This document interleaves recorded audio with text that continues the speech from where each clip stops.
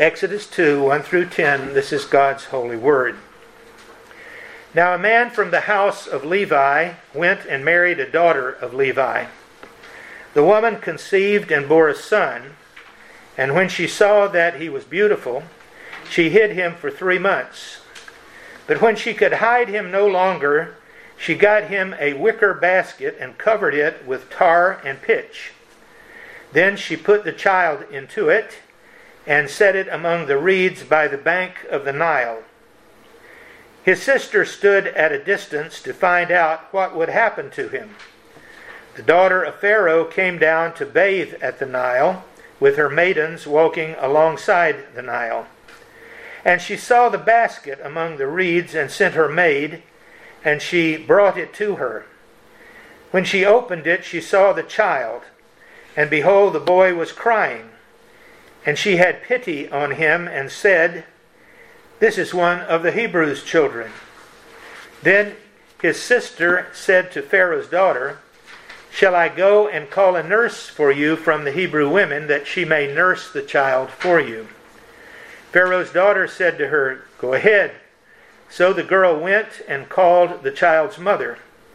Then Pharaoh's daughter said to her, "Take this child away and nurse him for me, and I will give you your wages."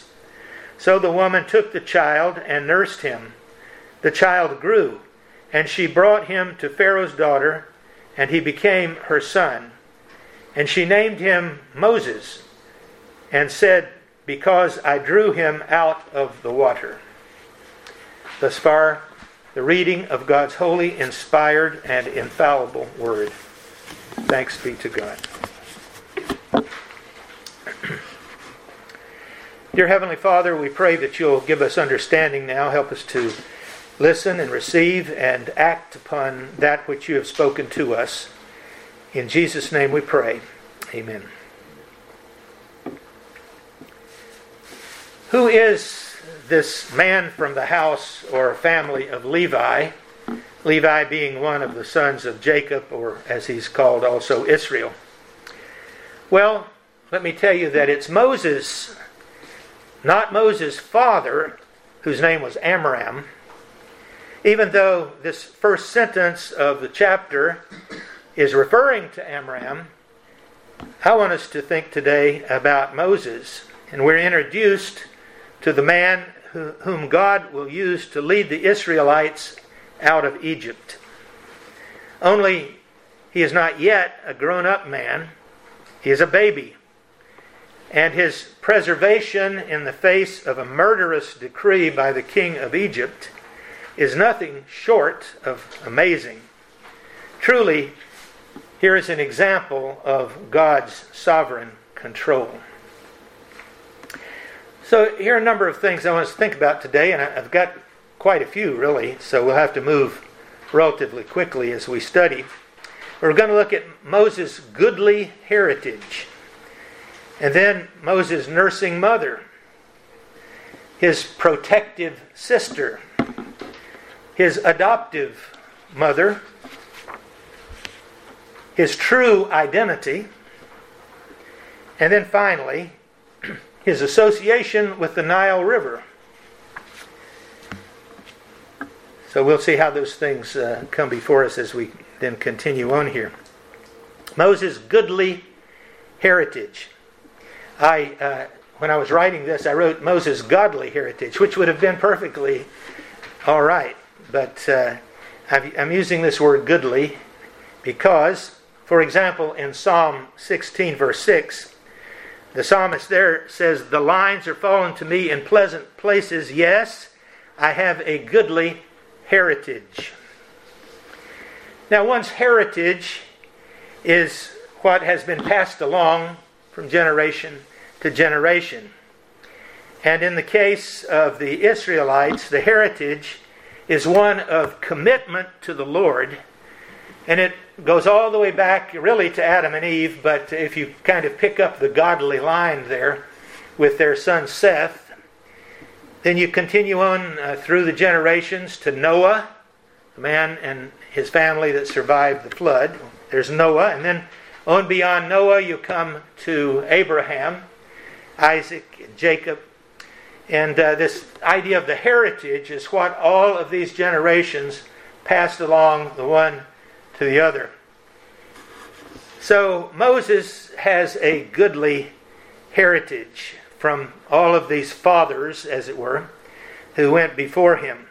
Now here he is, this child, in grave danger, having been put into a floating basket, a waterproof basket, and with the hope, I guess we should say, that he would survive the cruel and heart-rending destruction of many of the children of the Israelites. However, don't forget, in the previous chapter we saw that when the Pharaoh, the king, decided he wanted to reduce the number of the Israelites, instead they grew.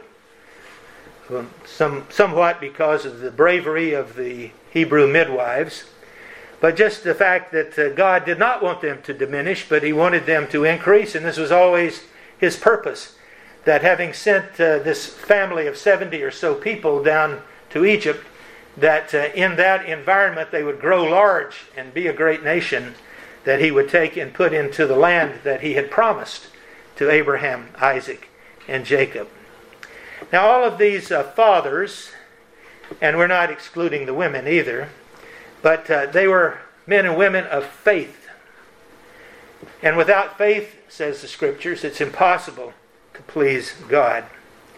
So the heritage includes a relationship with the Lord, a good relationship, a relationship that God wants, a relationship that involves many people who believe, those who trust in the promises of God.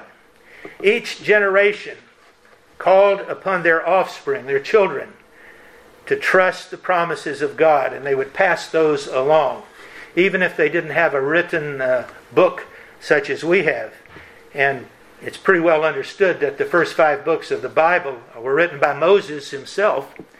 So even without a written record of the promises of God, in the teaching of parent to child, from one generation to another, people were reminded of the promises that God had made, and they were to live their lives in anticipation of the fulfillment. If they themselves wouldn't see that fulfillment, they could at least see that with the eyes of faith, see it coming, see it far down the way in front of them. So Moses had a goodly heritage. Now, it would take some growing up on his part in his own household, interestingly, because God arranged, as we've read, for him to at least reach the place of a youngster, having been taught by his mother and no doubt his father also, and even his sister, for that matter. And we can say that blessed is the person who values the heritage that the Lord gives to him. There are other kinds of heritages, of course. Nothing so precious, nothing so valuable as that which God gives to His people, whereby He tells them that He loves them and has a great plan for them, and that wonderful, indescribable, glorious blessings await them as they hold on to this heritage. And even if there are those that are denied that heritage because their parents are unbelievers, because they come from generations that have not known the Lord, still God invites people, come and be a part of this heritage. This heritage can be yours. These promised blessings can be a part of your life. Come and join. Come and believe. Come and enter into the fellowship of God's people. Come and find cleansing from your sins. And of course we know that the cleansing comes because God sent a Savior into the world. He sent the Lord Jesus to take away sins and to defeat death and to open the way to heaven itself. Blessed is the person, man or woman, who values heritage from the Lord. The lines are fallen to me in pleasant places. Yea, I have a goodly heritage. Then we move on to Moses' nursing mother. Her name was Jochebed. Now I told you the father's name was Amram, the mother's name was Jochebed. And we don't find those names until we get over to the 6th chapter of Exodus. But they still had those names even in this earlier time. And so the nursing mother of Moses, and may we say of Miriam, who was the oldest, and Aaron, who was the middle child, and Moses, the nursing mother, was a blessing for as long as anyone had contact with her. In 1 Thessalonians chapter 2, verse 7, Paul describes a nursing mother as this way. He says, "But we proved to be gentle among you, as a nursing mother tenderly cares for her own children." And if Moses had been able to read those words, of course they came centuries later, he would have said, yes, indeed, that's what a nursing mother is. One who is gentle, one who tenderly cares for her own children. And here's a point of thanksgiving then for Moses, and even for us who have had such in our own lives. He had a nursing mother. Nursing not only in the sense of feeding him, but nursing in the sense of tenderly caring for and bringing him up in the way that he should go. So it's apparent from the story, and it's a true story, that Jochebed tenderly cared for her youngest child, Moses. She sensed, and we get this from Acts chapter 7, interestingly, she sensed that he was no ordinary child. Acts 7, verse 20. Now the word that is sometimes translated beautiful or good is the Hebrew word tov. And the idea is that whatever makes a person outstanding, that was seen in Moses. Now, how did his mother sense this? The most obvious thing is that she picked up the baby and looked at it and said, "He's beautiful." But there's more to it, because as Stephen said in his description of Israelite history, this is no ordinary child. And that's really what Jochebed, and I suppose Amram too for that matter, and all the family saw. That though this was an ordinary baby, maybe one of the handsomest babies in the community, we don't know, we never saw him. But I think they say this is no ordinary child. Somehow the Holy Spirit communicated to them, this is no ordinary child. This is something special here. And then later on you find Moses thinking that he's the Messiah. And he says, I thought I was supposed to rescue Israel. This is when he went out and slew an Egyptian who was abusing an Israelite person. And then he was kind of rejected by the community for that. And his response was, I thought this was what I'd been called to do. But back up again to this time when he's very small and his mother's looking at him. And she says, this one is no ordinary child. This one, God is going to do something marvelous with. Don't know exactly what it is, but who knows? He might be the Messiah. He might be the one that God had promised way back when there was God's word to Adam and Eve that there would be a child who would crush the serpent. Well, of course, it didn't turn out that Moses was a Messiah, but he was certainly a messianic figure, if you will, in the life of Israel. So I want you to think also this about Jochebed, that she was very clever. She planned and executed a way for him to survive, and then she actually went on to see him survive and be in her own house by the grace of God. But just the fact that she planned this basket, she went and got tar and pitch and shaped it just right and had it at least comfortable enough for the baby to lie in and for it to float in the water. She was a nursing, a nurturing, a tenderly caring mother for this boy. The other two children, Aaron and Miriam, and we don't know if there are any others, but at least there were those two. They were not in immediate danger as such, but Moses was. And she said, with God's help, this not ordinary child, this one that has such promise, if I have anything to say about it, if I have anything to do with it, he will survive. Now, you see, along with her husband, Jochebed, demonstrates faith. And you go to the book of Hebrews, it says Moses' parents were faithful. It was by faith that they continued to stand up against Pharaoh in this particular instance. So she demonstrates faith in the face of danger. Just reading from Hebrews 11:23. By faith Moses, when he was born, was hidden for 3 months by his parents because they saw he was a beautiful child, and they were not afraid of the king's edict.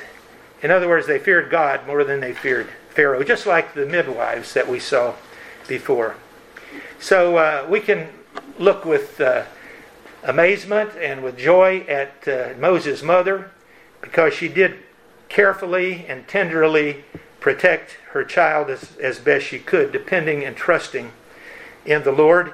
And that gives us an example to follow. Let us be faithful, trusting the Lord in the face of whatever dangers might come along toward us. And then we have his protective sister, Miriam.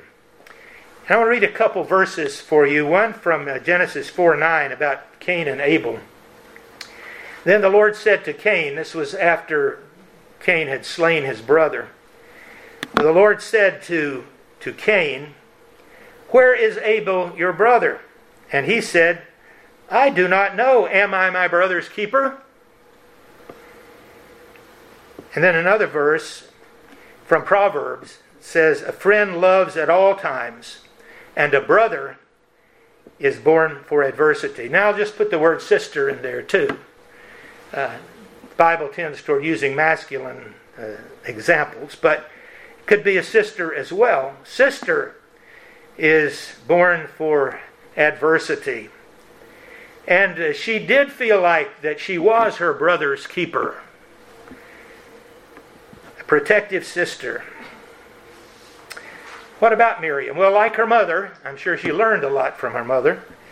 Miriam was obedient, bold, and clever in the hour that Moses was discovered in the river. Now, I'm sure she was that way at other times, but certainly when the daughter of Pharaoh came along and found the baby, Miriam was able to do the right things. And it ultimately resulted in Moses not only being saved from death, but to be able to live at home with his mother, and his mother received wages, and just blessings pour out of this responsibility that Miriam exercised. And note this, that Miriam would remain with and would advise Moses through most of his life. Because you find going down through the years, Miriam crops up again and again, even as long as Moses basically is alive. Of course, she died at some point there along too. But the point is that she didn't stop being a caring, protective sister to Moses. Like her parents, Miriam saw her actions as her covenant responsibilities, meaning that part of her life as a young woman in the home was to care for her brother, her other siblings, to care. This was part of the thing that God had called her to be. If God doesn't call you to be anything else, and most likely He'll call you to be other things, but He certainly calls you to carry out your covenant responsibilities, and that is to try to keep the family not only together and alive, but in faithful pursuit of a relationship with God. And that was Miriam. Now later you'll find Miriam made a big mistake one time. She castigated her brother for the woman that he married, and she never should have done that. But that was just one thing. Over the whole spread of her life, she was a faithful, protective sister. In Christ, we have new brothers and sisters. So that in God's family, we have those who are not blood kin, but they are, by the Holy Spirit, our spiritual relatives. And we need to carry out our responsibilities to them also, to take care of them, to protect them, to use whatever gifts of cleverness and insight, prayer, understanding that God has given to us to care for our spiritual brothers and sisters, our fathers and mothers in the Lord, if you will, because He says you're responsible for them. Just in terms of thinking of these covenant responsibilities, keep in mind that the apostle tells us whether you eat or you drink or whatever you do all to the glory of God. And I think that's one of the things you could say characterized Miriam, that she always wanted to do what God wanted her to do, and to do it for His glory. Then we come to another mother. And this is not the kind of two mommies that you see sometimes talked about today in homosexual relationships or something like that. But he had an adoptive mother. In Ruth chapter 3 verse 1, we find that Naomi, who had come back from Moab with a daughter-in-law, she calls this girl her daughter. This is Ruth 3:1. Then Naomi said to Ruth, "My daughter, shall I not seek security for you, that it may be well with you?" Now, not all foster mothers are good. Some of them turn out to be terrible. But in the case of this Egyptian, she turned out to be a kind person. She wanted to spare this child, and she sought that it might be well with him. So that I'm sure she in all sincerity said many, many times, "My son, Moses, my son, do this. My son, come here. My son, let us think together about this or that thing." There's an interesting parallel between Joseph and Moses. Joseph was elevated by the Lord out of slavery to be the prime minister of Egypt. And then you have Moses, slated for death. Then God exalts him through this adoptive mother to be the son of Pharaoh's daughter, to be a person of high, noble position in Egypt. And it never would have happened if the princess had not come along and seen the basket and said, I'd like this child. Something about this child makes me want to have it, and not to obey my father, assuming that she was the direct daughter of that Pharaoh. Moses then, because she adopted him, and ultimately, after he had spent some of his youth there at home, she brought him to the palace, and there we read that he excelled in the learning of Egypt, Acts 7:22. Again, Stephen reciting history. He says, Moses was educated in all the learning of the Egyptians, and he was a man of power in words plural, and in deeds. Moses excelled. And again, this is how God worked things out. Because the one who was going to lead the Israelites out of Egypt would need to be well educated, would need to understand the Egyptians, understand all the concepts and intellectual qualities of the Egyptians, to be a man of high standing in that regard. And Moses was educated in all the learning of the Egyptians, and became, it says, a man of power. In other words, he had political power. He had influence. He could get in and debate and talk and analyze with all the other so-called great ones of Egypt. But there came a time, you see, when Moses decided he loved the people of God more than he loved his foster mother. And you say, oh, that's so sad, so unfortunate. But remember, the Lord Jesus said in Matthew 10:37, "He who loves father or mother more than me is not worthy of me." And Moses, though I'm sure he was most appreciative of his foster mother, decided that he loved the people of God, that he loved the God of the people more than he loved this unbeliever. That's what she was. We'd have no record. And you wonder if at some point in the unfolding of the history of things here, if he didn't say to his mother later when he was about to lead the Israelites out, "Won't you come with us, mother? Won't you come along and join us. There's a place for you in this heritage. You weren't born to be one of God's people. You weren't trained and given this heritage, but you can have a part in it. Why don't you come? As best we know, of course, that never happened. But I would think that Moses loved his mother that much that he said, won't you come along and be a part of this?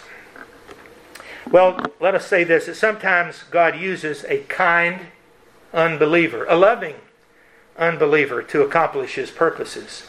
That doesn't mean that that's a ticket for them to heaven, but it means that God did in His providential way use them.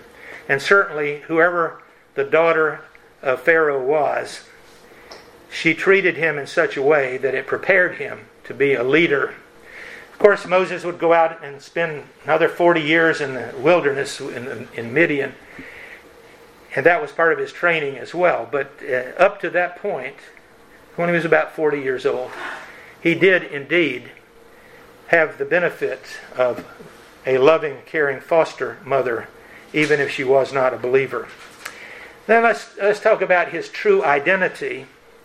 In Hebrews 11, verses 24 to 26, we read, by faith, Moses, when he had grown up, refused to be called the son of Pharaoh's daughter, choosing rather to endure ill treatment with the people of God than to enjoy the passing pleasures of sin, considering the reproach of Christ, as one of those promises you see, the reproach of Christ, greater riches than the treasures of Egypt, for he was looking to the reward. Having an Israelite mother and an Egyptian foster mother meant Moses didn't exactly know who he was for quite a while. Am I an Egyptian? Am I a Hebrew? Who am I? A lot of people have that problem. Who am I? Who am I?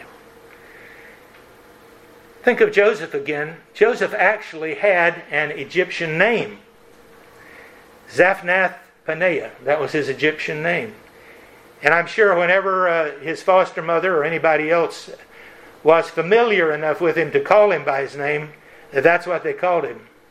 Even though the mother had called him Moses. But along the line somewhere, somebody said, that name Moses won't do. And so, I'm talking about Joseph. Joseph had that name, but Moses never had a different name. He's always called Moses. And again, I go back, I'm sorry I confused you a little bit, but whenever anybody called Joseph, they called him by that name and not Joseph. Now, Moses was just called Moses because he was named by the princess. He had no other name that we know of. He never took a different name, but he identified with Israel, you see. He didn't need a different name. He just needed to say, I'm not one of these Egyptians. I'm one of the Israelites. Well, let's say this. Whatever our earthly name, God gives us a new name when we believe in Jesus, as from the book of Revelation. I'll give you a new name. And what is that name? Well, it's the name of Christ. If you are a believer in Him, then you bear His name. And you bear with that name your true identity. All right, one last thing. It has to do with the Nile River. In Psalm 46:4 it says, there is a river whose streams make glad the city of God, the holy dwelling places of the Most High. There's no river in Jerusalem. There's a little stream, Kidron, they call it. There's no river there. And even the Jordan River is quite a distance away. So we think of Moses being dominated by the Nile River for a good part of his life, for at least 40 years of his life. Now, the Nile dominates Egypt. One of the old sayings is that Egypt is the gift of the Nile. And the Egyptians actually worshipped the Nile to some extent. And over in Ezekiel, the Pharaoh in those days, whoever the king was, said, the Nile is mine, I have made it. That's Ezekiel 29:9. Well, that situation, God says, won't do. You didn't make the Nile, I made it. In fact, everything, including the Nile River, is in my control. So he was placed in the ark, if you will. It was just a basket, but let's call it an ark. And then he was drawn from it and utilized the river, and he brought curses on it, and then finally he left it behind. Because as dominating as it was, and as closely associated as Moses was with the Nile River, he said, that's not the river I'm interested in. I'm interested in that river whereby God dwells, or whereby God makes us dwell and causes His people to receive His blessings. He came to see that God ruled the Nile, but that He's made a better river, a river of mercy and blessing. And just be reminded then, as Moses came to understand, that nothing in nature or in the cosmos is greater than God.